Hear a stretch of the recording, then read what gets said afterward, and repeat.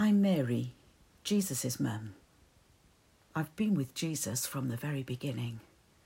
All those years ago, when the angel came to me, I knew my life would be different, but not like this.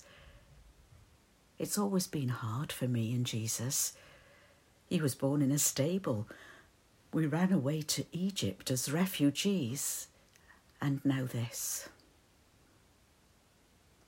I had hoped that Jesus would be safe and more diplomatic when he talked to the important people.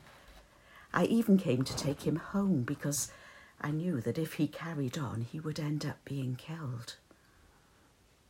I just wanted my son to be safe and happy.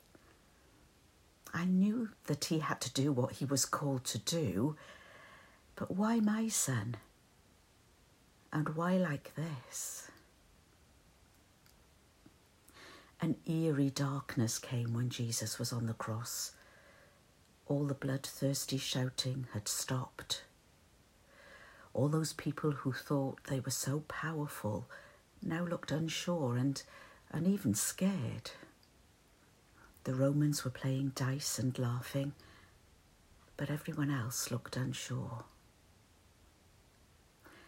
Jesus looked down and forgave those soldiers who had crucified him. People heard this and were amazed.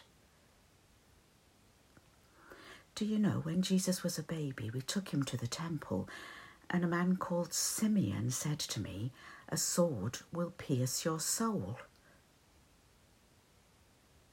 When I looked up in the darkness and Jesus said, "It is finished," my son, that's my son. And then I felt it. Jesus had died, and a sword had pierced my soul.